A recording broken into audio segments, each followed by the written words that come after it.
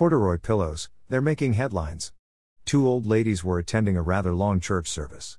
One leaned over and whispered, "My bottom is going to sleep." "I know," replied the other, "I heard it snore 3 times." A French guest, staying in a hotel in London, phoned room service for some pepper. "Black pepper, or white pepper?" asked the concierge. "Toilette pepper," said the Frenchman.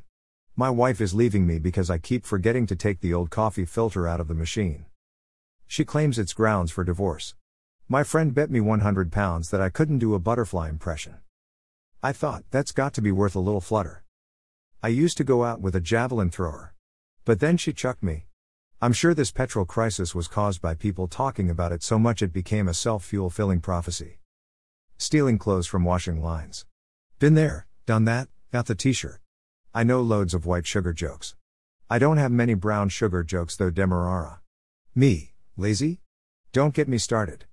A man is at court today for damaging books by putting Tipp-X on all the full stops. He's expecting a long sentence. My motto is never say never.